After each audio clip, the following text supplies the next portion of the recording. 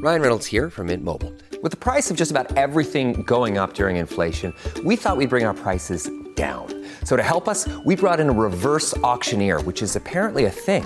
Mint Mobile Unlimited Premium Wireless. How to get 30, 30, bit to get 30, bit to get 20, 20, 20, bit to get 20, 20, bit to get 15, 15, 15, 15, just $15 a month? Sold! Give it a try at mintmobile.com/switch. $45 up front for 3 months plus taxes and fees. Promo rate for new customers for limited time. Unlimited more than 40 gigabytes per month. Slows full terms at mintmobile.com. When you need mealtime inspiration, it's worth shopping Kroger, where you'll find over 30,000 mouth-watering choices that excite your inner foodie. And no matter what tasty choice you make, you'll enjoy our everyday low prices, plus extra ways to save, like digital coupons worth over $600 each week. You can also save up to $1 off per gallon at the pump with fuel points. More savings and more inspiring flavors make shopping Kroger worth it every time. Kroger, fresh for everyone. Fuel restrictions apply. Welcome to the New Books Network. Hello and welcome to the New Books Network. I'm Bernardo Batislazo, and in our podcast today we had Art Carden, who's an economic professor at the Brock School of Business at the University of Samford in Alabama. We're going to be talking today about his book, Let Me Alone and I'll Make You Rich, How the Bourgeoisie Deal Enriched the World, co-author with Deirdre McCloskey. And I want to say that this podcast is produced in collaboration with Ranjit Dinghi, who's editor of the book's review at EHNet. EHNet is owned and operated by the Economic History Association with the support of other sponsoring organizations. You can find a link to the review of this book in EHNet. Art, thank you very much and welcome to New Books Network. Thank you so much for having me. It's great to be here. Tell us a little bit about yourself. How do you decided to become an economic historian? Yeah, so this is interesting. When I first started at graduate school at Washington University in St. Louis, I was interested in political economy and public choice and public finance and things like that. And I knew Douglass North's reputation. And incidentally, my then girlfriend, now wife, was taking a class at the University of Alabama. She's 2 years younger than I am, taking a class called The Mind of the South. So we spent a lot of time every night talking on the phone about Southern history. And I started thinking, wow, this is something where there's a lot of neat work to be done. And I got really, really interested then in economic history. And of course, took the courses, worked with Douglass North and John Nye at WashU, wrote my dissertation on Southern economic history, kind of got sidetracked for a little while because I've done a lot of work on Walmart, and that was supposed to be a one-off paper, and that ended up becoming an entire research agenda. But fortunately, in working on the book with Deirdre, and now I finally got to teach an economic history course this past May term for the first time in, over 10 years. So I get to return to my first love. Thank you very much. That's super interesting. So how was it that this collaboration with Deirdre came about? So a lot of this is it's sort of an interesting object lesson in being in the right place at the right time and trying to putting yourself in certain places. I met Deirdre when I was in graduate school, and she probably the first major interaction we had was actually the weekend before my dissertation proposal. She presented the first volume of the Bourgeois Era trilogy at WashU, and my advisor, John Nye, asked if I would pick her up at the airport and then take her back. And the answer, of course, is yes. Do you want to, spend 30 minutes in your car, one way there, another way back, with Deirdre McCloskey's undivided attention? And so I got to do that. She found out about some of the work I was working on and thought it was interesting. I remember her exclaiming that I was ambitious when I told her I'd read the entire first draft of the first Bourgeois book. We continued to correspond over the next several years. And then in 2012, actually, we were both in the Competitive Enterprise Institute's iPencil video series. And they did the filming in Chicago, and she and I had lunch together, and she said that she was interested in working on kind of a shorter, popularized version of the Bourgeois trilogy, and asked if I would be interested in being the co-author. And of course, the answer to that is yes, I would absolutely be interested in and willing to do that. And it was a fantastic experience. I learned a lot about a lot of different things. There are a lot of ways in which, with respect to our collaboration, I'm kind of the Stephen Dubner to her Stephen Levitt, if you analogize our book to Freakonomics. But yeah, that's basically the origin story of Leave Me Alone and I'll Make You Rich. And of course, for anybody who's not aware of McCloskey's work, the Bourgeois Trilogy is a three-part series that appeared between 2006 and 2016, in which she portrays her views on economic history and much else in about 2,000 pages. So yes, I think it's commendable that you've read the 3 volumes cover to cover and have produced something that us mere mortals can get to grips and then go to the main course in the relevant parts. So how is it then that you decide what to pick up from this massive piece of work and try to put it into more general terms, because there's going to be a lot of choosing and what to leave in and what is going to be left out. Right. So the book went through a lot of different versions. And in fact, it's actually kind of funny because like so much has been cut out and so much has been added in and things like that. There's sometimes I forget what's in the book and what isn't, or like what we cut out and things of that nature. But yeah, we spent a lot of time trying to ask, okay, what are these central and essential ideas? I had a bit of an epiphany in late 2018. I was actually teaching an Institute for Humane Studies weekend seminar at Faulkner University with my friend Jason Jewell.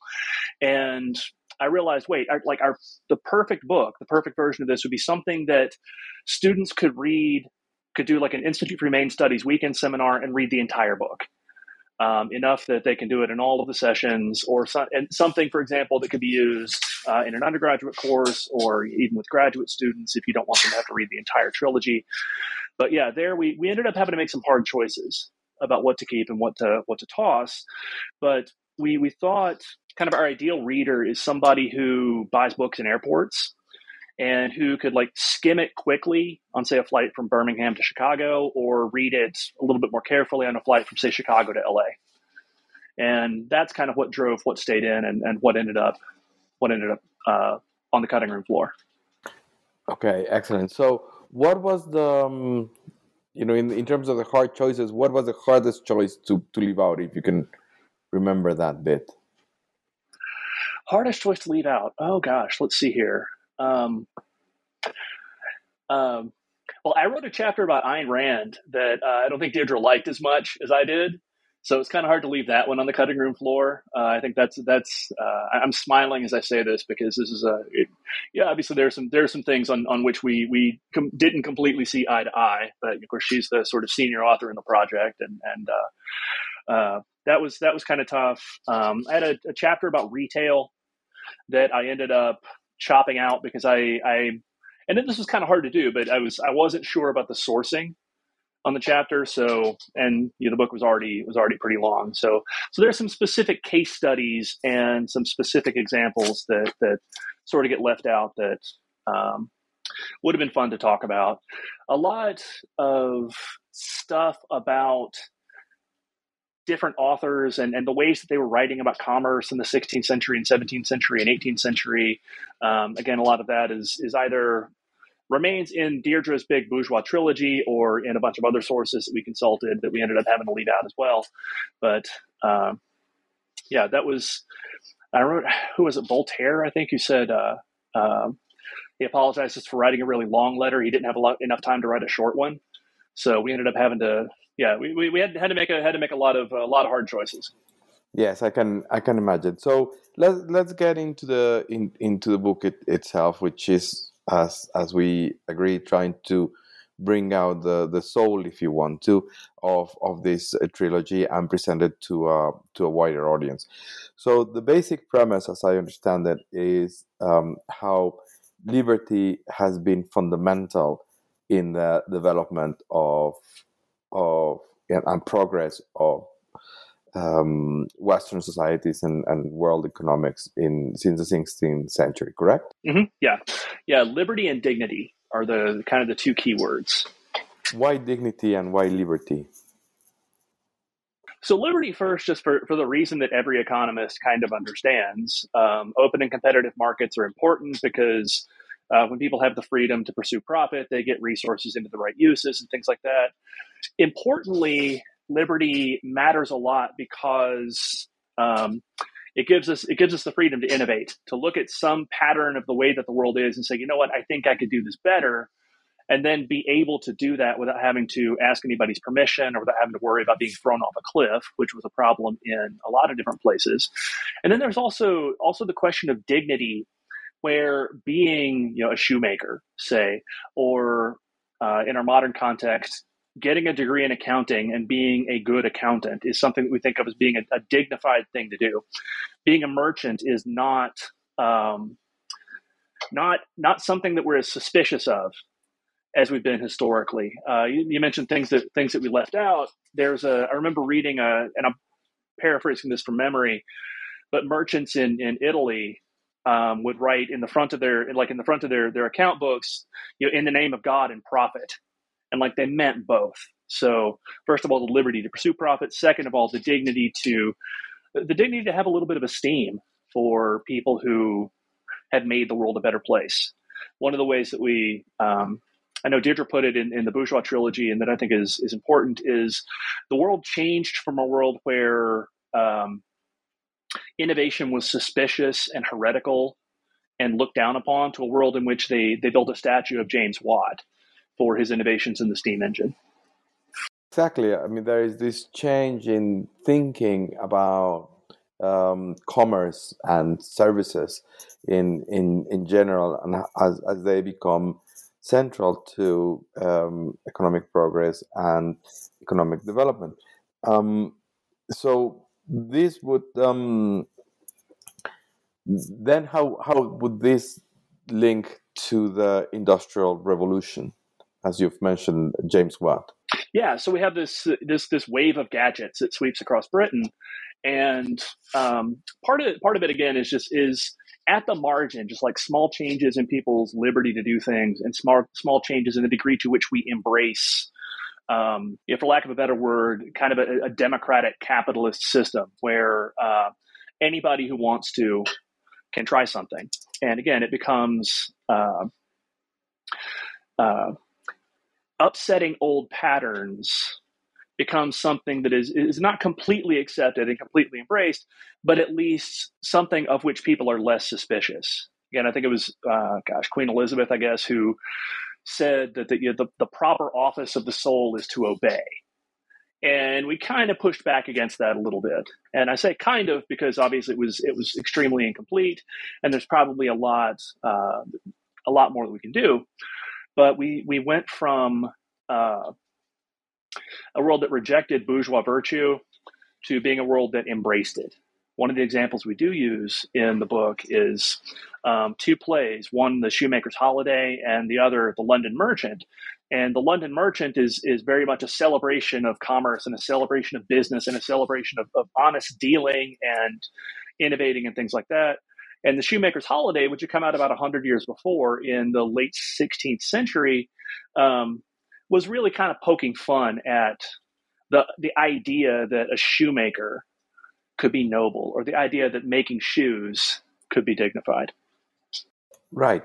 Let's briefly mention something that Joel Moyker raises in his review, and that has to do with the Enlightenment, and more specifically with how something that goes hand in hand with liberty is this market for ideas, this application of ideas in everyday life, and also key to progress, and that the comment that is made is that probably this importance of how to make these ideas applied is somewhat left out, giving too much importance to liberty. So how would you respond to that, or how would you feel about that?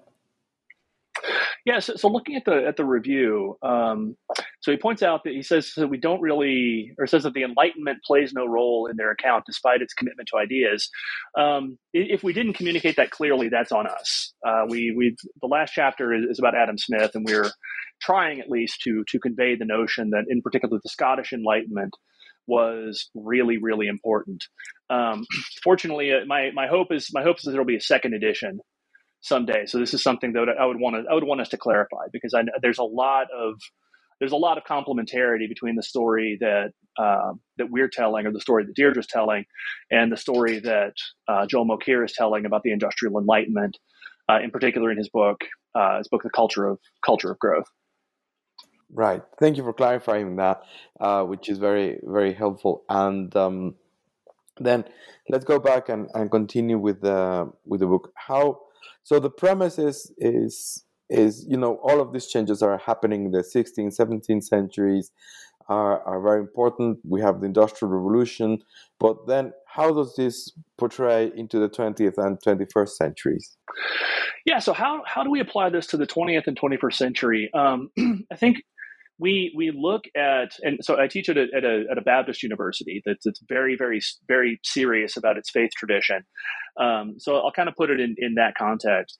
So it's a place that, our students are very, very good at wanting to help people, like very, very good at wanting to help people.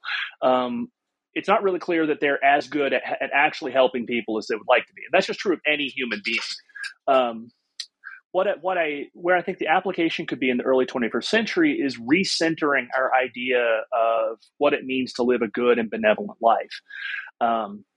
A lot of churches, for example, they'll have like special commissioning services for, say, people who want to become missionaries. So they'll have like a special service recognizing that people who want to become missionaries, or people going into the military. Sometimes some churches will do this. I've long said that I think it'd be fantastic if they held a similar little recognition ceremony for people who took the CPA exam, something like that. Some people who went into innovative fields, or who again just decided to become a good accountant working for Deloitte or E&Y or another major firm. Recognizing, I think, that, say, Jeff Bezos and Sergey Brin and Larry Page have probably done more to advance the cause of education, say, than a lot of people who have deliberately set out to advance the cause of education and to improve education and things like that. So, in fact, actually, in one of Mokyr's articles, he refers to Google as the world's best research assistant. And I think about this every time I try to do something. I can look up enormous amounts of stuff and find enormous amounts of information that a few decades ago I would have had to go to a library to dig up. That's something that I would want more people to appreciate, that you can make the world a better place without necessarily directly and specifically intending to. And to note that positive sum transactions in innovation are in fact virtuous. Right. Yes, that's interesting, and I'm sure that not everybody would agree with that. I'm not challenging it. I'm just saying that it can be well, we have difference of opinion. I'm not saying that I'm having one with you, but then how would this book, do you think, will be received by you mentioned thinking of selling it in airport. How do you think, or how would you like it to be received by, say, your somebody working in a corporation, somebody working in industry? Mm-hmm. I think I would like for somebody working in industry, so somebody like who buys it and reads it on a flight from Chicago to LA for a conference or something like that. Yeah, they recognize that in fact, like, what they're doing is in a lot of ways the fountain of prosperity. That we got rich. We created this world in which what we refer to as poverty in the United States is fantastic wealth in historical perspective. that this happened not because of redistribution. It happened not because we started giving more or anything like that.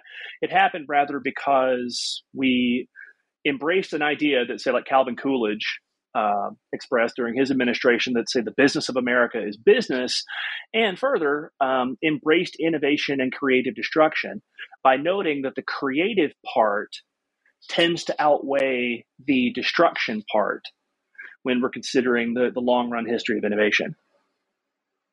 Right. This would be a very Schumpeterian view of innovation and economic growth, no?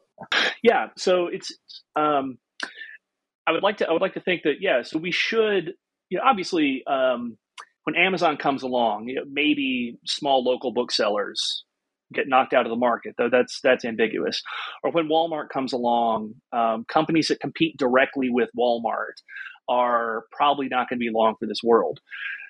We should note and acknowledge the fact that someone who puts their entire life into a mom and pop shop that gets quote unquote run out of business by Walmart, I mean, they've experienced a real and genuine loss, and we should acknowledge that and try to help them. But at the same time, it's also worth noting and worth embracing that again, the creative part of Walmart's entry or the creative part of Amazon's innovations far, far, far outweighs the destruction part insofar as they contribute an enormous amount to general human well-being. Right. So what would be then your final thoughts on the book in terms of, how is this second edition looking like? What is the feedback you're getting from other people on the book? Yeah, so the second edition, and this is just something I hope happens at some point. We haven't formally talked about it. The paperback is coming out, I think, in November. But yeah, my idea for or goal for a second edition would be just collect things like like the points that Joel Mokyr raises in his review, where either I think that there's a lot more agreement between what we're claiming or what we're saying and what he's stating in his review, and bringing that out a little bit more, highlighting the complementarities better, adding new evidence as it's come up, because that's one of the things I've noticed is just how rapidly new information emerges and how rapidly new scholarship comes along. We've gotten a lot of feedback, and in fact, actually, I think we say in the acknowledgments, like, email me if you have questions, comments, corrections, etc. And were we to do a second edition, I would like to basically take what we've heard, evaluate it carefully, and then amend the text accordingly. Thank you for that, Cart. So, what is while that is on the back burner, or rather on the back burner, waiting to see if it happens. What is your next big project? What are you working on these days? Yeah, so next big project, I have a handful of things. A couple of co-authors and I have a paper about retail innovation, specifically the careers of Saul Price, who did a lot of things, but launched the Warehouse Club Revolution ultimately, and Sam Walton. That's going to be in Essays in Economic and Business History. I'm doing a lot of work right now about the South African economist William Harold Hutt, kind of digging into his ideas about institutional change, realizing that there's a gold mine there. There's a lot of stuff that Hutt said and that Hutt was doing first in thinking about the transition of Great Britain out of World War II, and then second, thinking about transitions in post-colonial Africa that apply a lot of important ideas we see, for example, in the public choice tradition. I have in the last several years done a lot of work on James Buchanan, winner of the 1986 Nobel Prize. I have a paper forthcoming in Business Ethics Quarterly on Buchanan's ideas about the work ethic and what that means for economic growth, and potentially the possibility of increasing returns. And then I have a handful of articles right now that I'm working on for the Elgar Encyclopedia Public Choice on slavery, capitalism, socialism, apartheid, the transitional gains trap, and coercion, that should be available. Well, they're due on September 1st, so they'll definitely be available on the Social Science Research Network in draft form, at least by then. Super, that's very interesting. So, where of the multiple things that you've mentioned, how are you getting the archive material to talk about our, South Africa? Yeah, so a lot of what we're getting there is from the Hutt papers specifically. So my co-author Philip W. Magnus has made a couple of visits to the Hutt papers at the Hoover Institution. So we have a lot of things directly from his papers. Something I'm discovering is the amount of really interesting archival material out there that is available online. Obviously, most libraries have online collections and things, but we were able to find, and this is actually a paper, our new paper that is in the Independent Review, we discuss an exchange between Hutt and an African religious leader named Z.K. Matthews, who actually spoke and gave an important lecture at the University of Cape Town in the early 1960s. And they're corresponding about what Hutt calls the need for ironclad constitutional protections of property rights in a world of post-colonial transition. So this, again, is Google serving as the world's best research assistant. We're able to find a lot of archival material out there that we may not actually even have to travel to visit an archive in order to get. And again, if you're familiar, if anybody listening is familiar with Phil Magnus's work, he's I don't know that the guy sleeps, and he has an incredible command of archival resources out there. My hope is to get out to Stanford at some point, maybe in the fall, and dig around in the Hutt papers a little bit. We have another potential collaborator who's an expert on South Africa who's going to take an excursion to the University of Cape Town for us while he's in South Africa in October. And we'll just try to scrape together whatever we can get. Super. That's super interesting. Thank you very much, Art. Thank you very much for being with us at the New Books Network, and hope to have you again soon with a new book project.